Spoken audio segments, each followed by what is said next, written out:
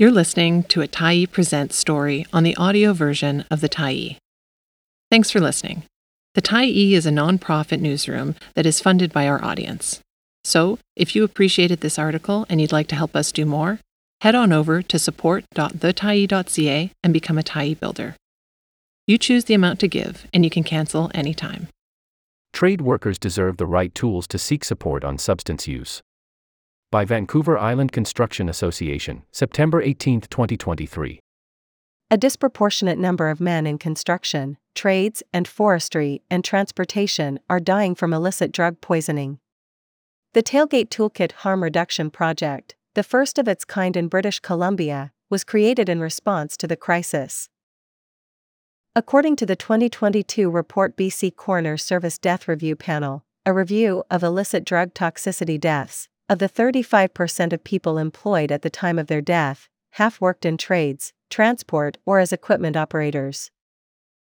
Through funding from the Ministry of Mental Health and Addictions, the Canadian Mental Health Association, and the Community Action Initiative, the Vancouver Island Construction Association created the Tailgate Toolkit.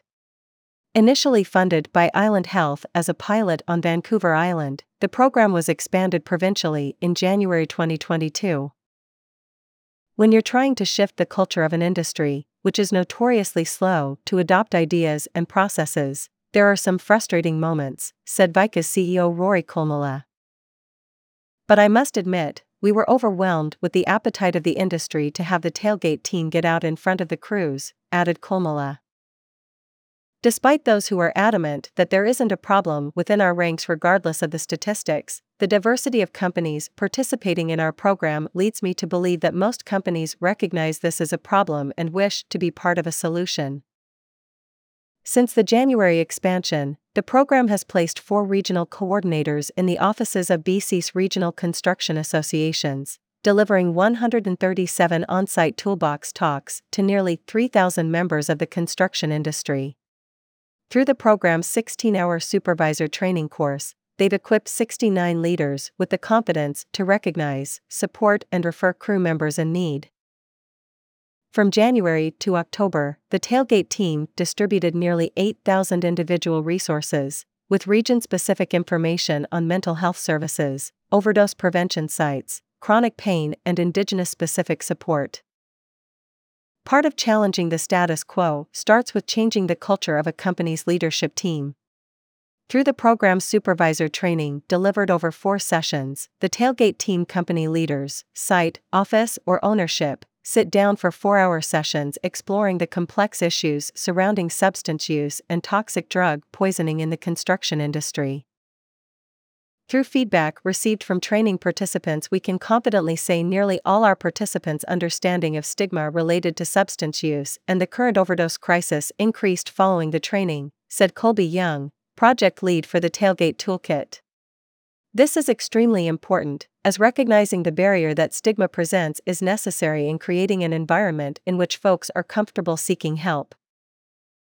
The training opened my eyes to some of the stigmas that are out there, said one participant. But also reinforced my belief that with positive feedback and support, people can rebound from anything that is detrimental to their and others' well-being. Because truly no one suffers alone. There is always someone who cares and is suffering through a loved one or colleague's issues.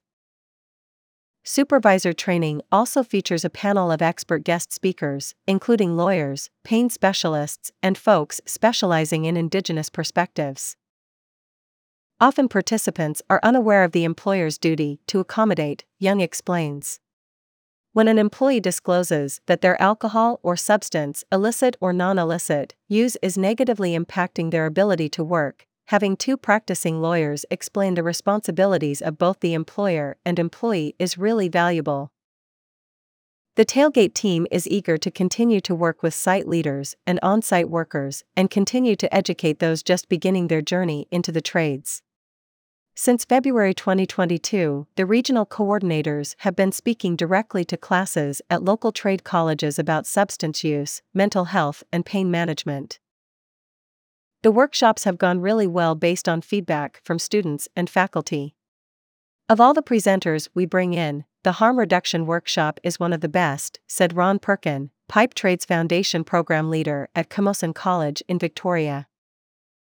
I'm always impressed at how engaged students have been by asking questions and sharing their experiences and stories. If you'd like to learn more about the Tailgate Toolkit, visit their website. Thanks for stopping by the Tyee today. Anytime you're in the mood to listen to important stories written well, we'll be here. And if you'd like to keep independent media going strong, head over to thetyee.ca and click on the Support Us button to pitch in. Finally, big thank you to all of our Tyee builders who made this story possible.